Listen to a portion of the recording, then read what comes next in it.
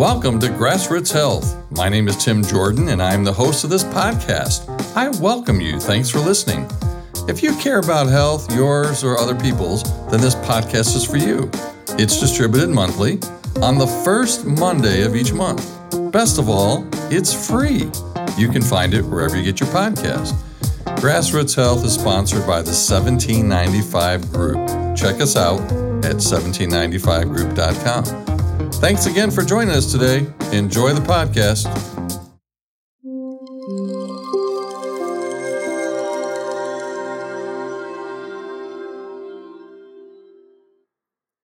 Well, hello, everyone. Welcome to episode number 10 of Grassroots Health. My name is Tim Jordan, and I'm your host. Welcome to June of 2023. I hope that your spring has been filled with lots of sunshine, blue skies, warmer temperatures, and fragrant blossoms. I know that mine has. And baseball. Yes, lots of baseball. How can we forget baseball? I think the soundtrack of my life will be the Cleveland Guardians play-by-play announcer on the radio playing in the background. You know, as I think about it, here's some funny stuff from my generation.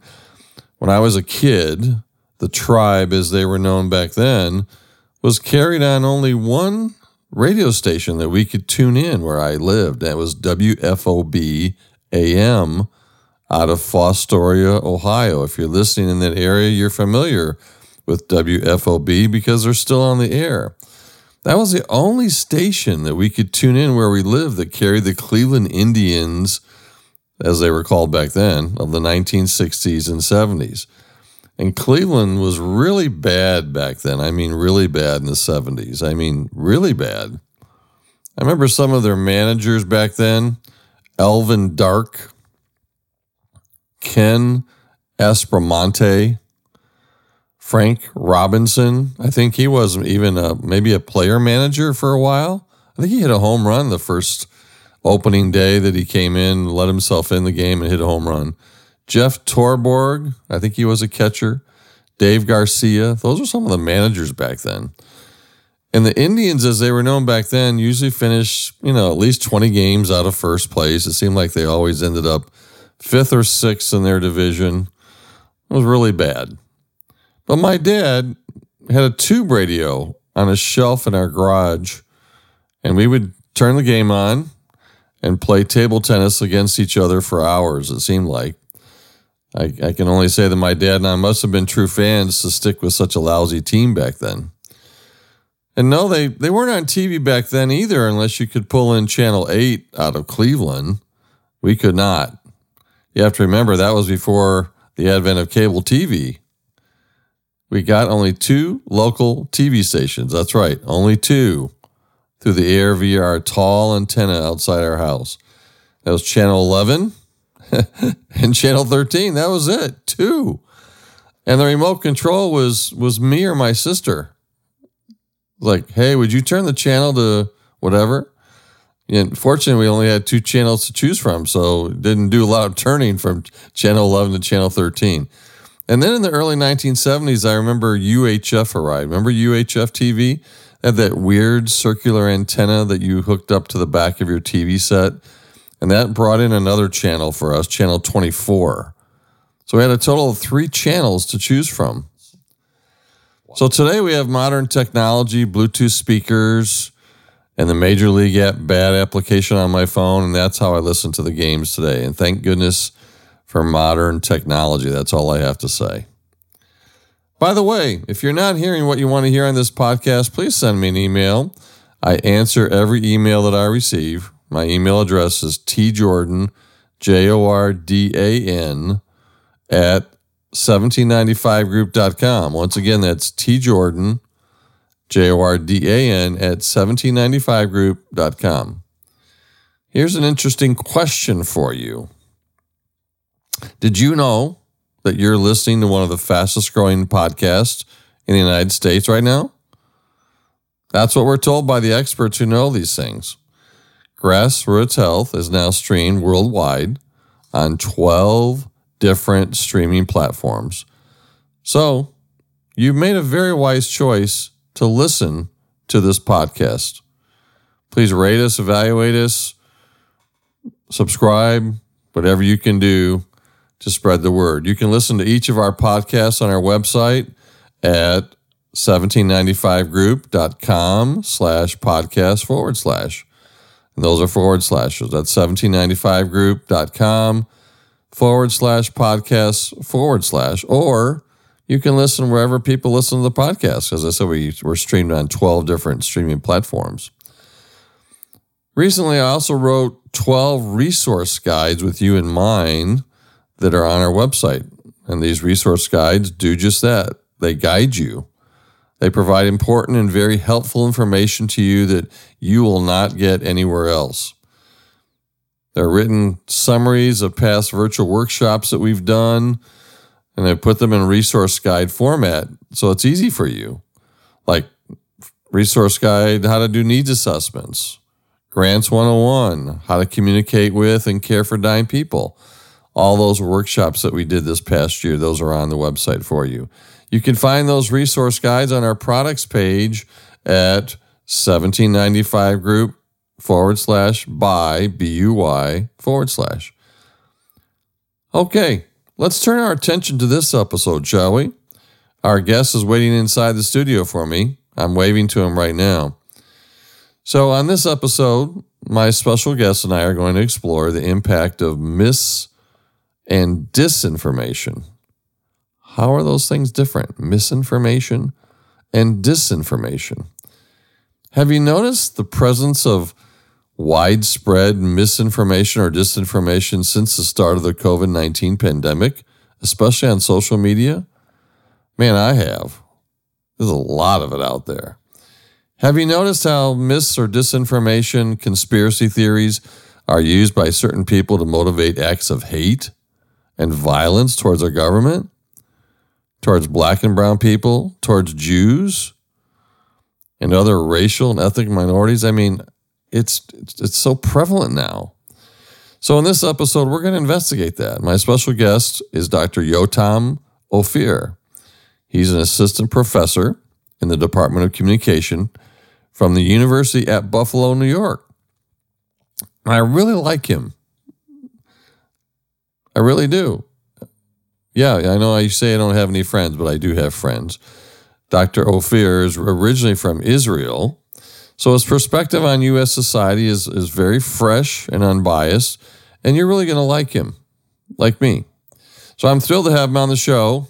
Here he is, Dr. Yotam Ophir from the University at Buffalo, New York. I hope that you enjoy the podcast.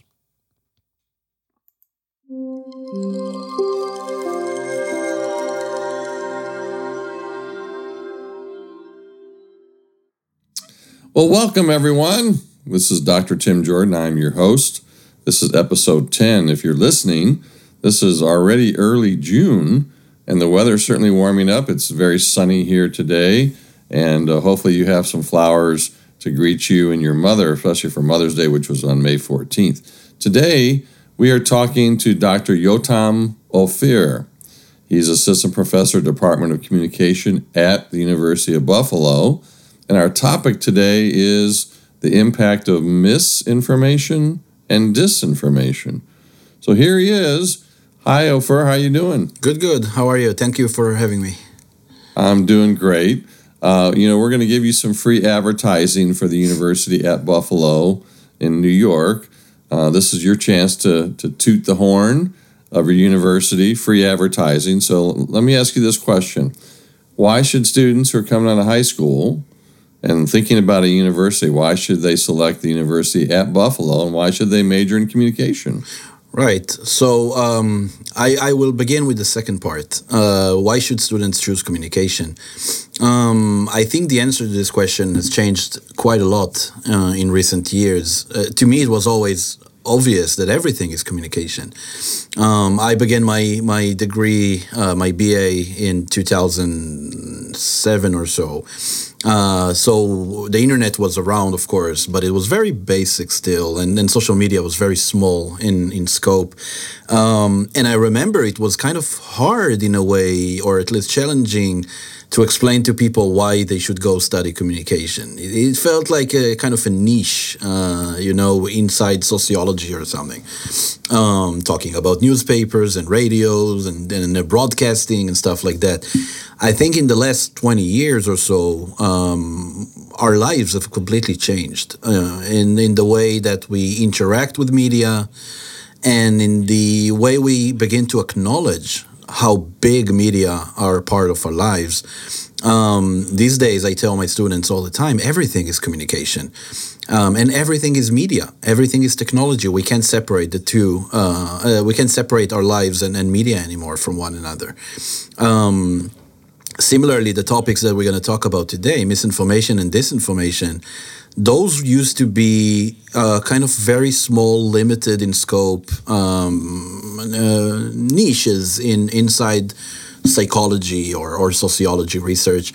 These days, every person I talk to, it can be a doctor, it can be a physicist, it can be an archaeologist, it can be a politician. Everybody understands that it affects their job, it affects their way to communicate their findings, and it affects the way science is being mediated with the people, with citizens. So I believe this is the perfect time to go study communication. I think it just becomes bigger and bigger. The tools that we give to students are useful in myriad of professions.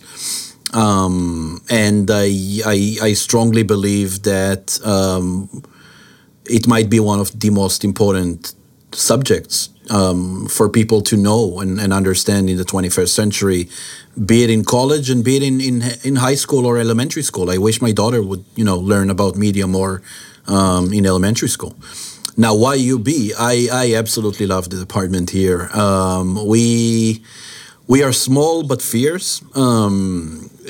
Compared to some of the big schools, we are modest in size, and yet we produce outstanding work. I mean, my colleagues here publish in fantastic journals all the time, extremely productive, high quality of work, which for me is very important. I want to feel that I'm surrounded by talented and smart people. And I think we are, within this larger phenomenon called media, I think we are studying it from multiple perspectives, with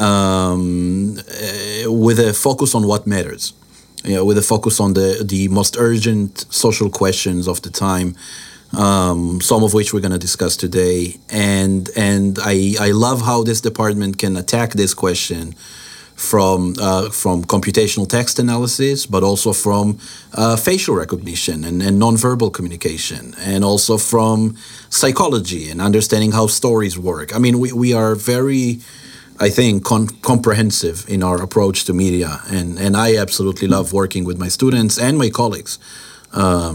So it's an easy recommendation for me. Very good. How many students are at UB? Well, the grad school is again, it's smaller than maybe some places. We have, I'm assuming, I'm probably wrong, but I will say about 30 to maybe 50 graduate students in total. Every year we bring about 3-4 new PhD students and then a bunch of MA students into your department. Yeah. So smaller than what you might find. I have a colleague in Georgia State that it's a factory there. Like they have so many students and faculty. So ours is much smaller, but we pick very carefully. That's very good. Well, thank you for that plug. And if you're a student thinking about going to college somewhere and majoring, please consider University at Buffalo and consider communication. I noticed a book on behind you. This is on video, obviously, we're seeing. Our listeners may not see it, but there's a book behind you called Democracy Amid Crises. And I think it says Polarization, Pandemic, Protest, and Persuasion. That's really interesting. So tell us a little bit about the book. Right. So this is our book. It's a collaborative effort, a true one. You know, a lot of people love to say that they do collaborations and interdisciplinary work. This is a collaborative interdisciplinary work, and the reason it is that is that the 2020 elections were extremely complicated between COVID-19 and the Black Lives Matters protests and the Trump presidency, obviously, and the attacks on the integrity of the elections and the integrity of the media that covered the elections, and the economic crisis that affected many Americans very severely. Those were very, very tense, very complex elections, and to understand them, we brought together experts from different areas, from political science to communication to computational social scientists. That was my part. I did the computational part.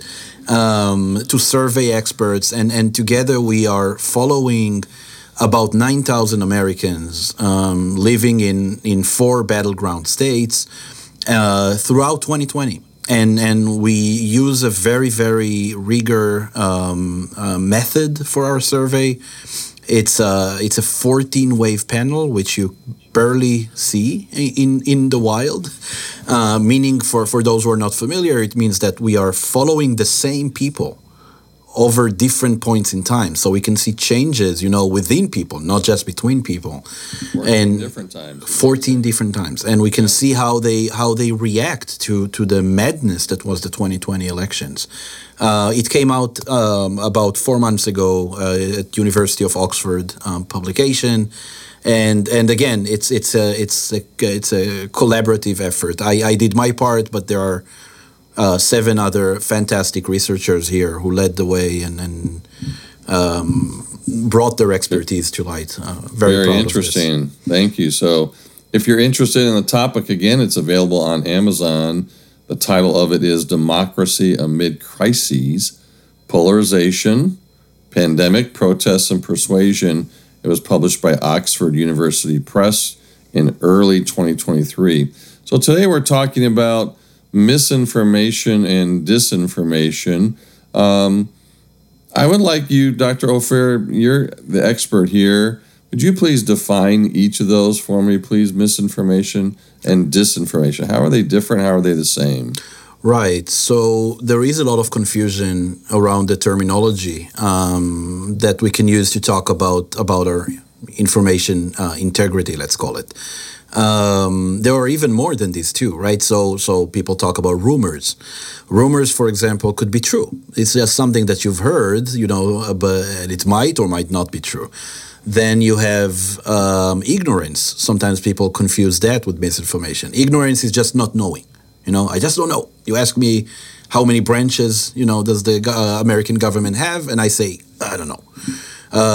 It doesn't mean that I'm wrong. It just means that I don't know. And it's a problem by itself. But we usually, I think that what you're referring to is the category that includes 3 types of false information, right? Misinformation, disinformation, and one that I will talk about very briefly, which is fake news. Let's start from misinformation. Misinformation is any kind of information that's wrong. It means it is factually incorrect, and it's being spread, by people who may or may not understand that it's wrong. Usually they don't understand that it's wrong. So misinformation is, the type of social media post that you saw. You thought it was interesting. Maybe it said something very surprising that you didn't think about yourself, and you want to share it with others. So you do. Disinformation is a pretty unique and challenging category because it implies the disinformation implies that the communicator is spreading falsehoods on purpose, intentionally. Generally speaking, and I'm very often kind of warning my students and colleagues to not use this term without, being extremely cautious, because it's really, really hard to know if someone is lying and intentionally misleading people, or if they believe in the falsehood, right? There was a big debate among journalists in the last, let's say, 5 years or so, maybe more, 7 years, around whether or not they should call Donald Trump, former President Trump, a liar, right? If you call him a liar, that means you argue that he's spreading disinformation, meaning he's doing it intentionally. But that this is something that it's in the wild, in the real world, is often hard to know. I mean, I don't know if Trump believes what he says or not. Some suggested that maybe the criterion will be if you correct him and he continues to lie after that, then it's intentional. But even that is not persuasive enough. So in my view, and there is no consensus, among all social scientists, but in my view, I keep disinformation for cases where there is a concerted effort, let's say by a foreign entity or a domestic entity, such as the Russian International Research Agency, that this is a group of trolls and bots that was operated by the Russian government during 2016. Their job was to spread confusion and lies among Americans. They worked in a factory-like environment where they created fabricated accounts who were responsible, for interfering with our elections and political process. This I feel fine calling disinformation. It's not just the Russians, by the way. I have a paper coming out literally any day now. It's in production, where me and my colleague, Dr. Dror Walter, looked at disinformation efforts from multiple countries. You have trolls and bots operating from China and Russia and Bangladesh and Venezuela and many, many, many more. So that's disinformation. It's an intentional, orchestrated attempt to lie and deceive people. The last category. Would you say? Oh, sorry. What? Would you say that then it comes to motive or intention? Misinformation is I don't know, I may be ignorant, I'm spreading information that's not true, but disinformation, I do know it is not true. Is that correct? Yes. Most researchers agree that disinformation is the act of spreading falsehoods intentionally in order to gain, financial or political or personal gain. Okay, you're going to say there's a third category. Yes, I'll mention a third one, and I'll do it very briefly because I absolutely dislike it. The third one, which I unfortunately see a lot of laypersons and academics use too often, is fake news. I just want to clarify for your audience that fake news at this moment doesn't have any meaning anymore. It used to mean, if you go back in time, it used to mean satire and humoristic, cynical kind of news in the brand of Jon Stewart or Stephen Saturday Colbert. Night Live, for example. They may do broadcasts that are... Right, and I believe Jon Stewart described his own Daily Show as fake news. Yes. But of course, as you know, Donald Trump hijacked this term in 2016 and forward. And the way that Trump used it, Trump has a very interesting way with language in general. And the way he used it pretty much nullified it of any meaning, because for Trump, fake news was everything he dislikes. Every time a person criticized them, it's fake news. Every time CNN say whatever, it's fake news. The term became so politicized and so detached from the veracity of information, from the validity of the reporting, that I strongly argue that people should never use it in any context anymore. It doesn't mean anything. So we can focus on misinformation and disinformation. I think it would be much better. Okay, let's do that. Let's start with misinformation then. I want to know if you agree or disagree with me. Okay. Mm-hmm. So here's what I see, and I published a paper with one of our graduates. We published a paper early on in the pandemic about that we faced, one of the problems was an infodemic, that there was information just coming at us from all sides. You had cable news, you had national news, you had social media. I mean, you had a lot of information, and people just kind of, and my own family members kind of threw up their hands and said, all right, I don't know what to believe. And they just kind of went with whatever they thought was right. That's information. That's infodemic. And I think we see that created some problems. Misinformation and infodemic created some problems, and that people didn't know how to interpret health information. What's true? Right. Did the COVID vaccine actually start here? Do I buy this silver nitrate piece of toothpaste for $19.99 that Jim Baker, the Pentecostal guy, is selling? And we see these things like impacting their mental health, increasing vaccine hesitancy, delayed the provision of health care. That's what I see, and I want to know what you see. Do you agree? Right. Okay, my challenge here will be to not to talk too long about this question. Okay. I'm teaching a class to my graduate and undergraduate, actually, students about misinformation and society. That's the name of the class. The first day of class, my first slides are a time travel. And I take them back to the Black Plague in medieval Europe. Absolutely horrific time to be alive, and misinformation is everywhere. People want to understand what is this new disease that ravishes through Europe, kills millions of people very fast. And people are willing to accept anything that they hear, and they're just trying weird stuff. You know, they drink onion soups. They move to live in the sewers because they want to keep their bodies, secured against dirt or whatever. A very bad idea, by the way, because rats were the main the distributors of this disease.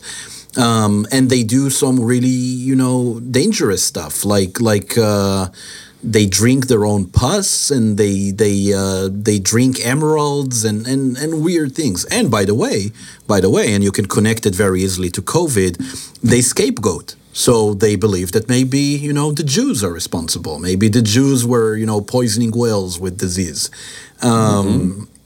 Anyway, the thing is, in medieval Europe, and even in London during the cholera of later times, people didn't know what to do during an epidemic because science did not exist yet, not in its systematic, nature, to give us the answers. I mean, people didn't understand how diseases are even, made, or what makes them transmit from one person to the next.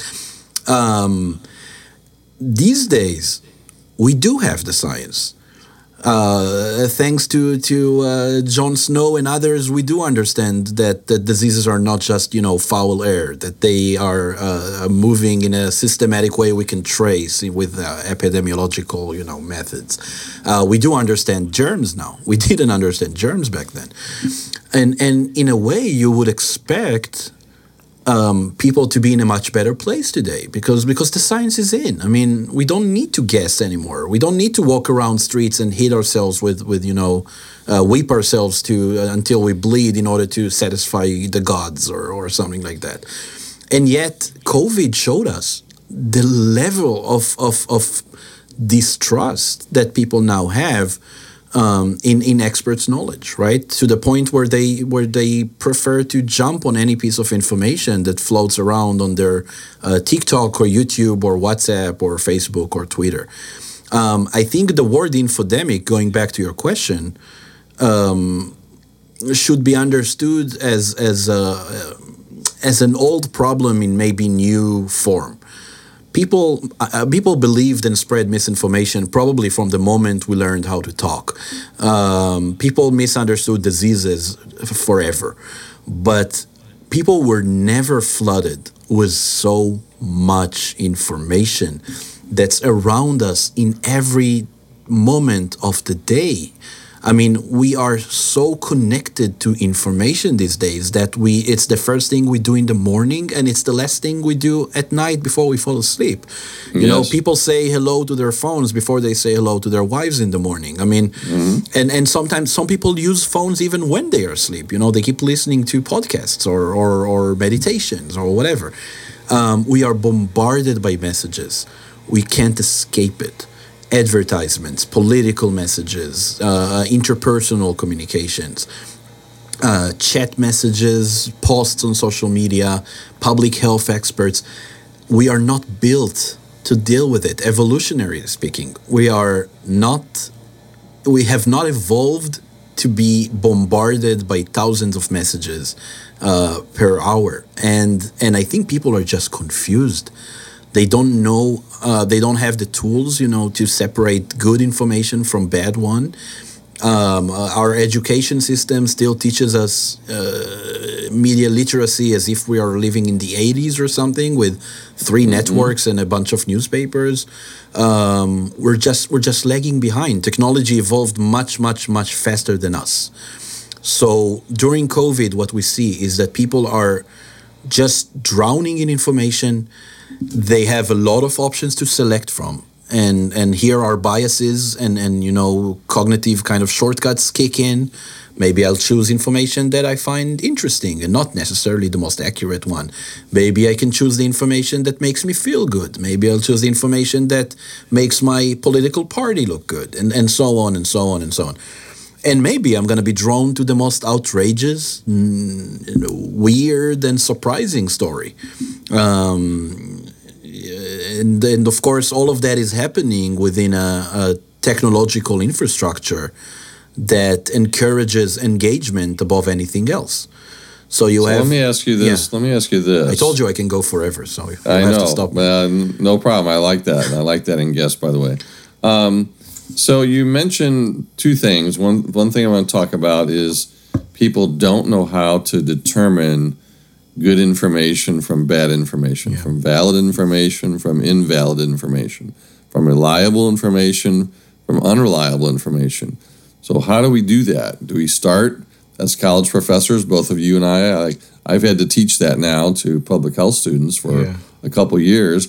How do you decipher between good information and bad information? Because it's all out there. Well, I wish I had a simple answer to that. I'm spending 3 months with students thinking about that, and mostly my students are just leaving this class crying and in despair. So I don't know if I have a magic solution, but we have some vulnerabilities as humans. Some of the systems, again, I'm going back to evolution a lot, but some of the systems that we developed in order to, succeed in day-to-day lives are failing us in the new environment. For example, there's been a debate for hundreds of years between philosophers about whether we are inclined to accept information as true or accept or reject information as false. Like, what's the instinct? What's the initial response? And eventually, science showed us, social science showed us that people are inclined to accept new information as true. Like, that's our instinct. It's just efficient, right? I mean, we need to navigate through a lot of information every day. Our brain accepts information as true, and if we have the extra motivation and resources, then we begin to challenge it. So to begin with, we're beginning this battle from a bad position. We are inclined to believe what people tell us. Above that, we are inclined to believe things that make us, again, feel good and feel that we are right and righteous. There is no simple solution, but the best one that I found so far from my experience is to give people the tools that they need in terms of what we used to call literacy, right? So literacy, not in the sense of, knowing a lot of facts about the history of television, although I teach that as well, but I don't think that helps. Literacy in the sense of understanding media systems, understanding that the messages that all of us consume and encounter every day are not operating in a vacuum. They operate in technological, political, and capitalistic system that encourages some messages and discourage others. The best gift I give to my students is explaining to them who owns the media, how do they make money, What are their motivations, and what's happening behind the screen? Because people don't understand it. People don't understand it. They think that the media are trying to turn you into a liberal, or that it tries to turn you into a conservative. It's not true. The media try to keep you engaged, and it is often the case, as research shows, that the most engaging content is misinformation and conspiracy theories. So the algorithms are kind of prioritizing it. So understanding the behind the screens, like being able to look behind the curtain of media and technology, I think is the most important skill for people to have in any profession in the 21st century.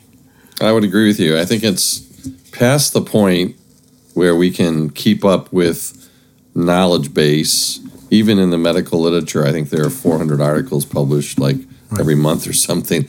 There's no way I can keep up, but I should become a really smart decipherer of information. I should be able to take an article or a source of media and weigh it and sift it and determine if it's valid and reliable. And that's, I think, what we're both trying to say. Let's go to disinformation for a minute. I know that Fox News had to pay Dominion Voting Systems the largest media penalty. It was in the billions, I think it was. I forget the exact amount. $787.5 million. Yeah. Yeah, $1 million.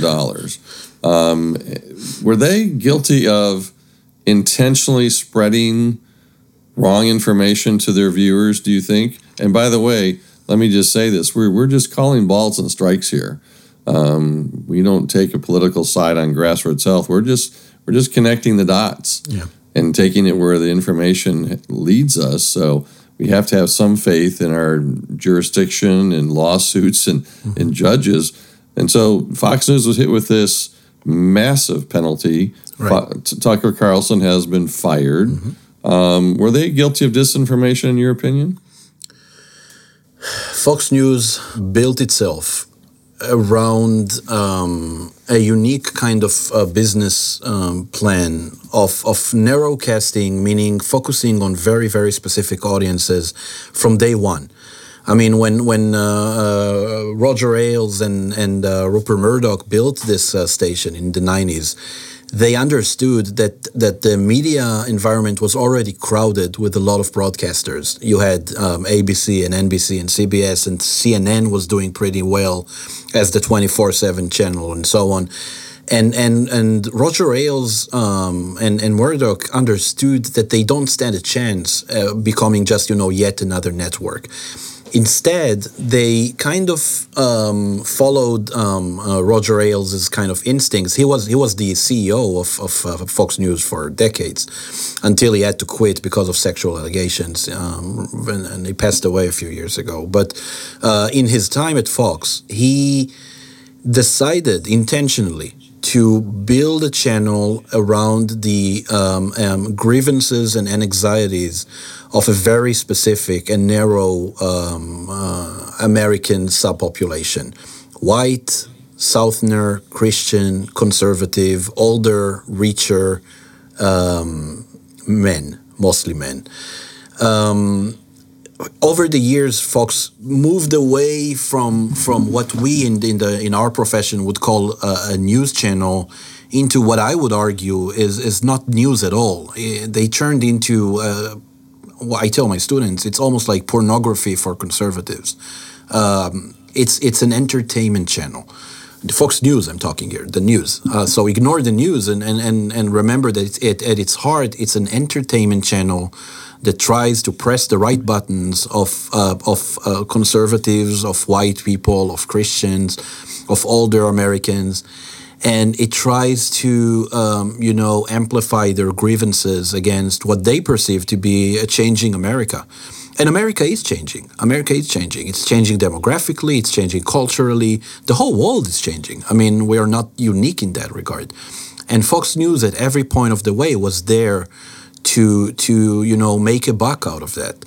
They got their fame and ratings during the Clinton era by bashing the Democrats and focusing on the Lewinsky scandal and so on.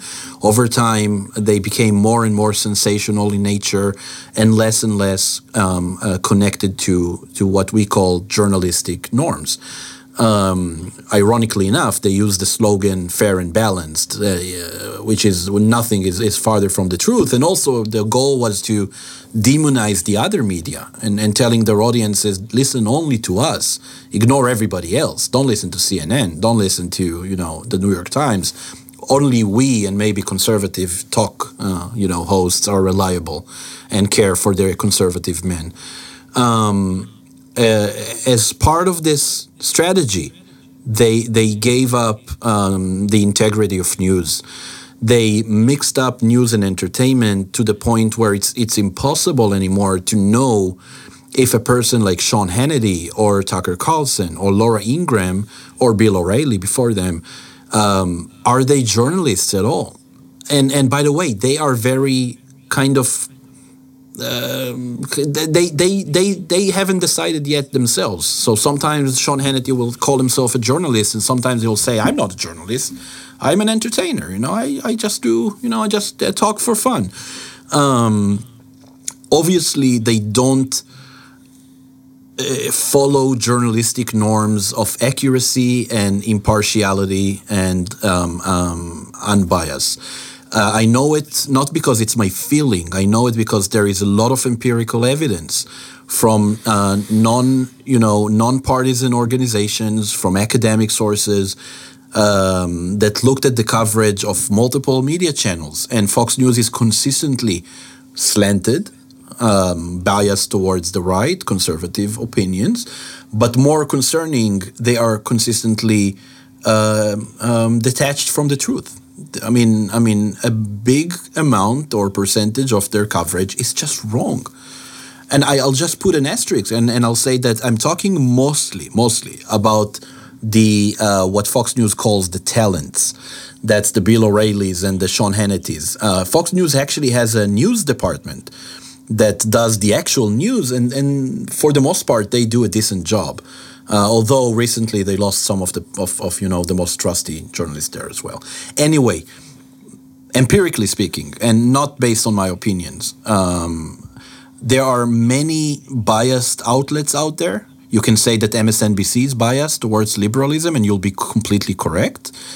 However, there is no other channel that has such success that spreads consistently biased news in a misinforming way, and it has a price. Let's get back to reality. It has a price. It's not something that professors theorize about.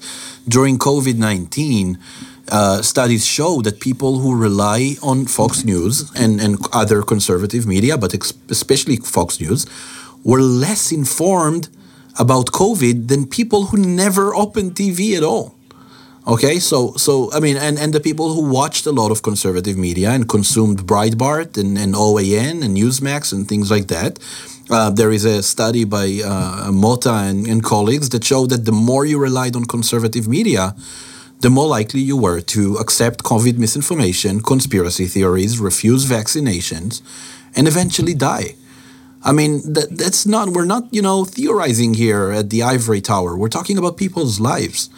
And Fox News had become a dangerous source of information.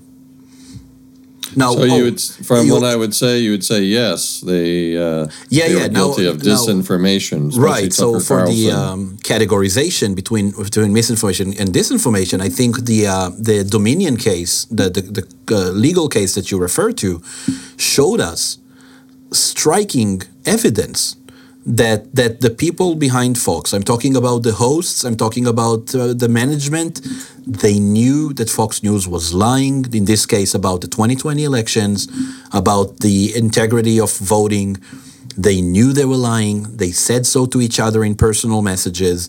And then they would go on air and say exactly the opposite. So that will fall under disinformation. If you text a person and say, this lawyer is a nut job, and then you bring her in to on air to spread election lies, you're spreading misinformation on purpose. And you do it. I don't think they're doing it because they try to turn all of us conservative. I think they do it for money. I mean, that they give their audience what they think their audience want. And when they don't give them what they want, by the way, their audiences are flocking away and move to other places like OAN or Breitbart. I've always said you need to follow the money. Yeah. And media is all about money. Media is about selling advertising, keeping you engaged so that you can watch the advertisements and they can create more profit for their stock owners. Mm-hmm. That's what media is about. They have no obligation to you to be a news channel or to share the truth. Right. Their objective is to keep you engaged. So if you're just tuning in, I'm with Dr. Yotam Ophir. If you hear an accent in his voice, it's because he's from Israel originally, and so he has fresh eyes and ears on U.S. society.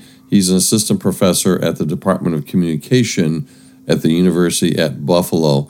Let's go to how this disinformation may play out in real life. Recently, very recently, we had a shooter at a Texas mall, and he killed 8 people, including children. Looking at his computer and what he had ranted about, he had extremist beliefs. He ranted against Jews, women, racial minorities, and he also praised the person who killed, I think, 9 people at a private Christian school in Nashville, Tennessee. No, they killed 6 people. It was 6 people. Remember, the person went into a private Christian school in Nashville, Tennessee, and shot up 6 people. He praised that person. He posted these rants on Russian social media, including posts referring to content from white nationalists like Nick Fuentes.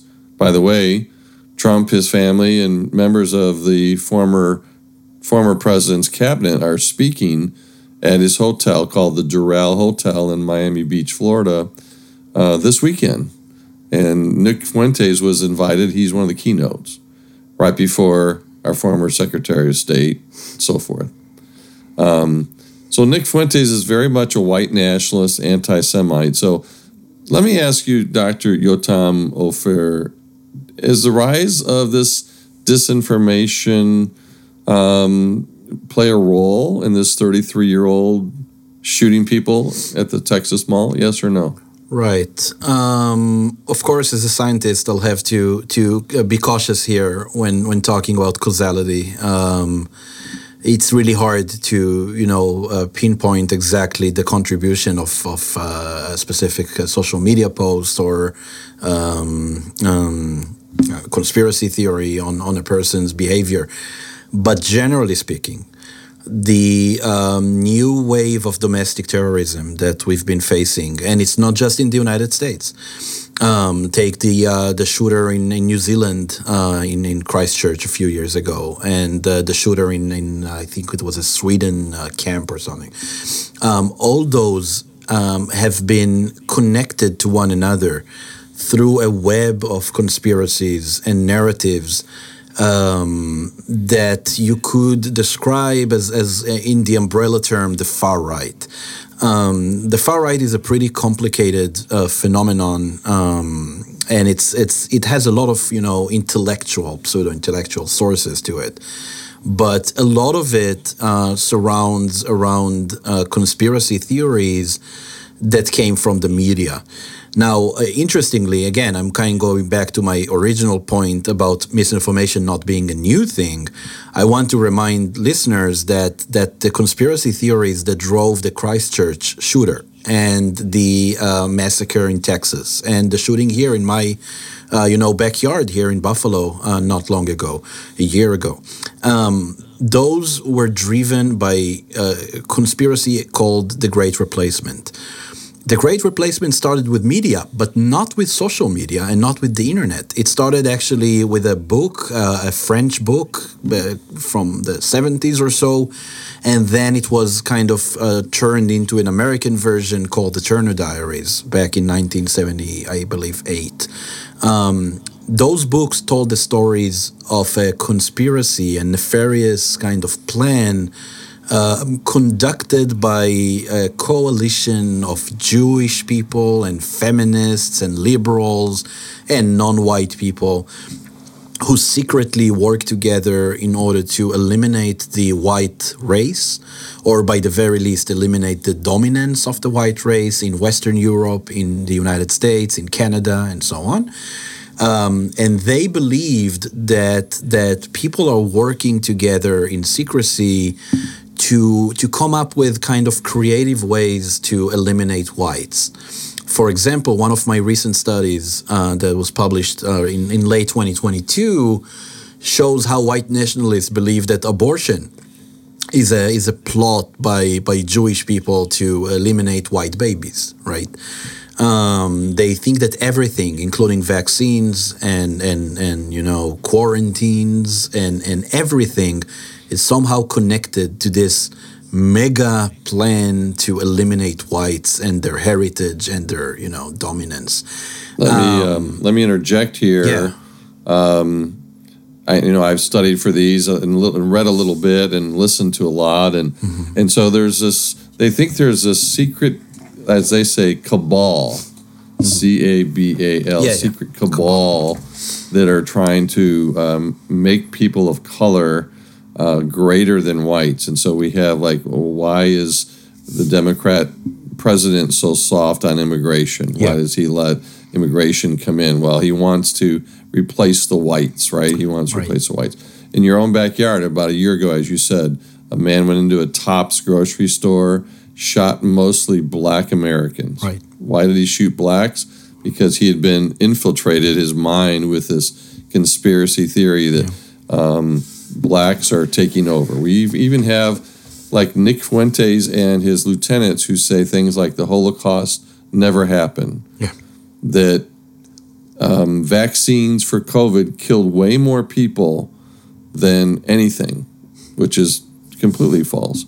Yeah. They say things like Hitler should be a guy that should be idolized, and the Jews killed Hitler, and the Jews killed Abraham Lincoln, and the Jews killed all these different presidents, including William F. McKinley. So you can see why there's this anti-Semitism, anti-Jewish hate that has increased. Like the Anti-Defamation League, who keeps track of these things, they said that anti-Semitic incidents are at an all-time high since they started keeping track of them, 1970s. So again, I'm going to go back to this cabal, these pedophiles that supposedly are sexually abusing children, these Jews. When you say this over and over and over again, and your own president, former president, it invites these people to come speak on the same dais with former American representatives who are part of his cabinet. I think something's wrong. Yeah. Right? Yeah, the stories that you're talking about are nothing new. Again, Jews have been accused of raping Christian children and drinking their blood for about 1,000 years. Those stories keep popping up at times of social anxiety when, there is a social change or maybe an epidemic, a crisis like this, or maybe just cultural changes when you have a wave of immigrants, right? Changing the way America looks. And they do change the way America looks, and that's fine. That's part of globalism, right? But when things change dramatically and people feel anxious, they look for scapegoats. And the scapegoats themselves, by the way, change. So take the idea of a cabal of influentials who rape children. The Jews were blamed of this in the Middle Ages. Then women were blamed of raping children in Salem during the witch hunts. Then here in the United States in the 90s, people believe that there is a bunch of satanistic, teachers who rape their kids. And then, in 2016, in the midst of the election, again, a very tense social time, You have people beginning to argue that the owner of a family-friendly pizzeria place in Washington D.C., Comet Ping Pong, is running a pedophilia ring connected to Hillary Clinton and John Podesta and whatnot. And the brilliant thing about conspiracies is that they never go away. So Pizzagate was found. You talked about it with your previous guest. I mean, it was found obviously to be nothing. I mean, there were nothing in the basement of this pizzeria place. There was no basement. There was no basement. There was no basement. Even the shooter realized that. He gave himself up to the police. And for a moment we thought that we were done with this nonsense. And then it took only a few months for a new blip on the radar of Reddit and 4chan and 8chan to reignite it with QAnon. Once again, all the same stories. Jewish or rich or liberal or Hollywood elites are drinking the blood of kids in order to stay young forever. And things that when you hear them, it sounds like complete madness. But a big, amount of Americans believe in it. I mean, the numbers are scary. When surveys ask people how many believe that there is at least something, about the Democrats running a secret, cabal of blood drinkers and pedophiles, I'm talking here about dozens of percentages in the dozens of people who say. Let's talk about numbers and closing. Yeah. Let's talk about numbers. So I have this for a fact based on survey data. In the fall of 2022, 5% of Americans reported that the use of force was justified to restore former President Trump to office, even if it resulted in injury or death of other people. 5% of Americans. That's 5%. That translates to approximately 13 million Americans. Not enough to get them elected again, but that's a lot of people, 13 million Americans. Another 12% of Americans who were surveyed, some 31 million, felt ambivalent. They weren't sure. I'm not sure. So the main drivers for the millions supporting this anti-democratic violence that we saw on January 6th as an example was a belief in two prominent conspiracy theories that are rife with anti-Semitism. The Great Replacement Theory, as you talked about, 60% of those that wanted violence believed in that. And QAnon, 49% believed in it. So how is disinformation at the heart of all conspiracy theories, for instance, like Stop the Steal? Talk a minute about conspiracy theories and how these things are at the heart of all these things that we discussed. Right. First of all, we're social scientists, so we know that if 5% admit that they want to use force, that means that in reality more people are actually willing to use force. 5% of the people are willing to go ahead and say it. And by the way, there is a book that came out recently that shows that there are a lot of Democrats who believe that the use of force could be justified in order to, prevent a January 6th or in order to prevent what they perceive to be a threat to democracy. I think I will go back to the book behind me, Democracy Amid Crisis. I think we need to understand that the health of our democracy depends on the flow of reliable, trustworthy, and trusted information. And where there is no trust and where there is a polluted information environment, democracy is put at risk. Because if you have a large percent of Americans who believe that the integrity of the election had been lost, that Hugo Chavez from the grave somehow changes votes in the United States, or that they argue that ballots were thrown to the river in Philadelphia, and all kind of arguments like that. People lose trust in the system. They lose trust in the democracy itself. And these days, it's kind of easy to insulate yourself in an information environment that keeps telling you that you're right, that the elections were stolen. And if it because, there is a bunch of pedophiles who want to take over the government, that could be a reason. Or maybe it's because, Jews are trying to take over the world. And maybe it's because Anthony Fauci and Bill Gates are working together, to install 5G chips in our brain so they can follow us. I don't know why they need it, by the way. They can follow us with our phones anyway, but fine. All the way to to people thinking that there is a bunch of lizard people running the government, whatever. Whatever the reason that you believe in, if you believe that your vote doesn't count, if you believe that there is a scheme against you, if you believe that all your troubles are not the result of chance and bad luck or maybe your own decisions, but the result of intentional attempt to defeat you, then you'll go long ways to protect yourself. We've seen it before in America in extreme cases like, the Waco standoff. We saw it in Ruby Ridge. We saw it in the Oklahoma bombing, Oklahoma City bombing. We saw it in the 21st century with the Bundy Ranch and so on. When people begin to accept the narrative that there is a concerted effort to limit their freedoms, to limit their rights, they will go, to long stretches to protect themselves, and it's often going to include the use of violence. Information matters. Conspiracy theories matter. It's kind of shocking to understand that it took us so long to realize it. I began studying misinformation in 2012, including conspiracy theories. And back in 2012, people thought it was a kind of weird topic to spend your time on. I had very smart people coming to me and say, "Are you sure you want to study misinformation? It's a niche, So there is a bunch of crazy people who think that the world is flat. Who cares?" But you could see the beginning of something much darker even back then.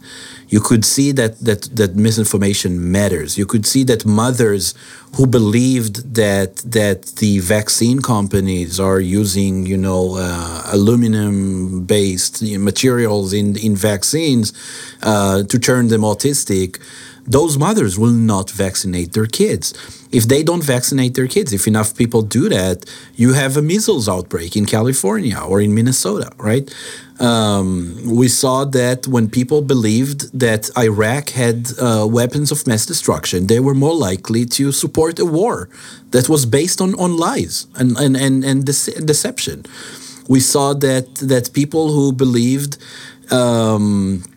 in all kind of falsehoods were willing to vote for a presidential candidate who, for most of us political scientists was unreasonable, winner in the 2016 elections. Not because political scientists disliked him, because based on everything we knew from the history of the United States, this guy was not supposed to win. But later on, we learned that there were a lot of agents out there who worked diligently to lie and deceive and push people's buttons in a way that influenced their voting. So I think these days, the good news, we talk about a lot of grim things here, but the good news is that I think people begin to understand that the online world is not separated from the real world. That what happens on 4chan and 8chan, those are kind of the sewers of the internet where there is absolutely no content moderation and people say whatever they want. Those things have a way of spilling over into mainstream. We now understand that a mad conspiracy like QAnon can make its way to Capitol Hill. I mean, you have people like Marjorie Taylor Greene who brings those conspiracies to Congress. And you had a president, the man at the top of the pyramid of the strongest country and maybe most important country in the world, spreading lies and conspiracies on a daily basis. What daily? I mean dozens a day. The Washington Post have tracked it. He lied dozens of times per day. And those things have an impact. Those things can push people to take the wrong decisions and to make the wrong choices. Not every person who's going to get exposed to a conspiracy theory will become a mass shooter. No. It's not doesn't work like that.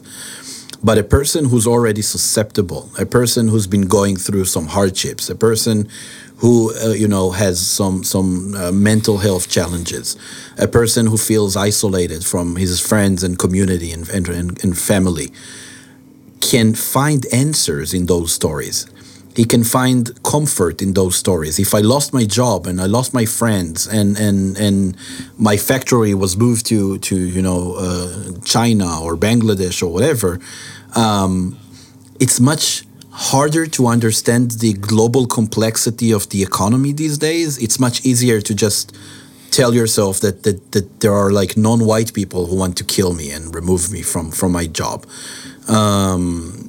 For some people, it will push the buttons, and for some people, with the right conditions, it will be enough to push them to violence, and to put, to make things even worse.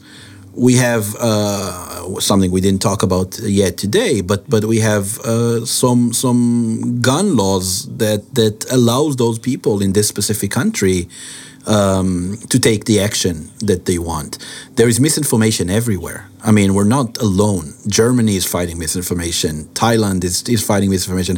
I keep meeting people from around the world. I talked to a Pakistani journalist, and he told me, like, everything you say, we have it too. Brazil is going through this. But United States is different. We have more mass shootings. We have more murders because our information system collides with our gun control policies, to the place where even if a small percentage of people believe those things, and even if a tiny percentage of those who believe it will actually take a gun and shoot somebody, in our environment, that could be enough to cost the lives of hundreds or thousands of people. And that's what we're seeing today, quite honestly. I think the number of mass shootings just this year is now approaching 200. And it's an American problem. I mean, we have to admit it. People say it's video games. In our jobs, people say, "Oh, it's the video games. They're violent." But people play video games in South Korea. People play video games in Canada. People play video games in Israel. We don't have those problems there. So we have to face reality. I'm not pushing for a specific legislation here or anything. And it's fine that different people have different opinions. I respect that. But we have to face reality and understand that we, United States, we pay a different price for misinformation and conspiracies than other countries because of our unique political, social, legal system. Yes, we do. My last question to you, and if you're just tuning in, I'm with Dr. Yotam Ophir. He's assistant professor, Department of Communication from the University at Buffalo. And as you can tell from this podcast, he's really well versed in misinformation and disinformation. He's written a book early 2023 about the 2020 presidential election that came in light of COVID-19. It's called Democracy Amid Crises, Polarization, Pandemic, Protest, and Persuasion. And it was published by Oxford University Press. It's available on Amazon. Last question, Dr. Ophir. This podcast is called Grassroots Health for a reason. It's because I believe that the most effective, most sustainable initiatives come from the bottom up as people bring them to the surface. Right. So what are some things that we can do at the grassroots level to counteract these negative effects? Right. So, Tim, your work, you're a public health expert, and I've seen your work. And what fascinates me is that you can see in every part of your research how you understand that different populations have different needs, different beliefs, different norms and values. I think hoping that somebody like me, a professor, at the ivory tower, will come forward and say something, and then everybody will believe him and change their opinions, that's not going to happen. When we fight misinformation, community matters. And community matters because different people have different needs and different belief systems, and they come from different places. We are beyond the point where we still think that the problem is that people don't have enough knowledge. One of the biggest theories over the years was the deficit model. It kind of implied that if only people knew that smoking is bad, they will stop smoking, right? If only people knew that they need to get vaccinated. That's not true. Take something like evolution. For religious people, Christians, and specifically evangelicals, there are data showing that the more knowledgeable they are, the less likely they are to believe in evolution or climate change and things like that. It's not a problem of knowledge. It's a problem of values and belief systems. We must stop believing and hoping that there is a one solution that fits all, and we should work through our community leaders and people from those susceptible subpopulations to talk to them in their language, to understand where they're coming from. I mean, I study a lot of weird stuff. I'm spending a lot of time on neo-Nazi forums and on 4chan and 8chan, and I see maddening things. But it's very tempting to just, disregard those people as wackos and say, okay, my uncle is crazy, nobody, can talk to them. That's not true. People come from somewhere, they have some needs. There is a reason why they believed what they believed. Trying to respect them, I know it's hard. Every time students come to me and say, it's really hard for me to respect my, my sister who doesn't, get vaccinated. It's hard for me to respect her. It's really hard to respect my neighbor who believes that Hillary Clinton is a pedophile who molests kids. I understand, but we need to respect those people. We need to understand where they're coming from. They need to understand that at the heart of it all, they do want to seek the truth. They do want to know what's right and what's wrong. We need to understand what values and beliefs they have, maybe religious beliefs, maybe political beliefs, maybe, beliefs related to their origins and heritage, and speak to each of them in their language. Condescending over people and believing that we are very smart and everybody else is idiot doesn't work. It's not going to work. And for that, we need the community. We need the community. And that's some of the work we do here, is to try and reach community leaders who are trusted by those populations and can talk to them. I agree with you. Yeah. We can't be condescending. We have to be respectful, tolerant. We have to teach our students how to identify valid and reliable information. And let's keep doing what we're doing. And this podcast, by the way, is an effort to do that, to shed some light on some of the things. So you've been listening to Dr. Yotam Ophir. He's assistant professor at the Department of Communication at the University of Buffalo. Thank you so much for coming on today. Thank you, I Tim. appreciate it. We'll have you back if that's okay. Yeah, absolutely. We'd love to have you back and talk some more, because I know we barely scratched the surface on this. And we'll see you in July. If you're listening to this is already June. In July, we'll see you the first Monday, I think is the 3rd this year, July 3rd. We'll see you next time. Thank you, everyone.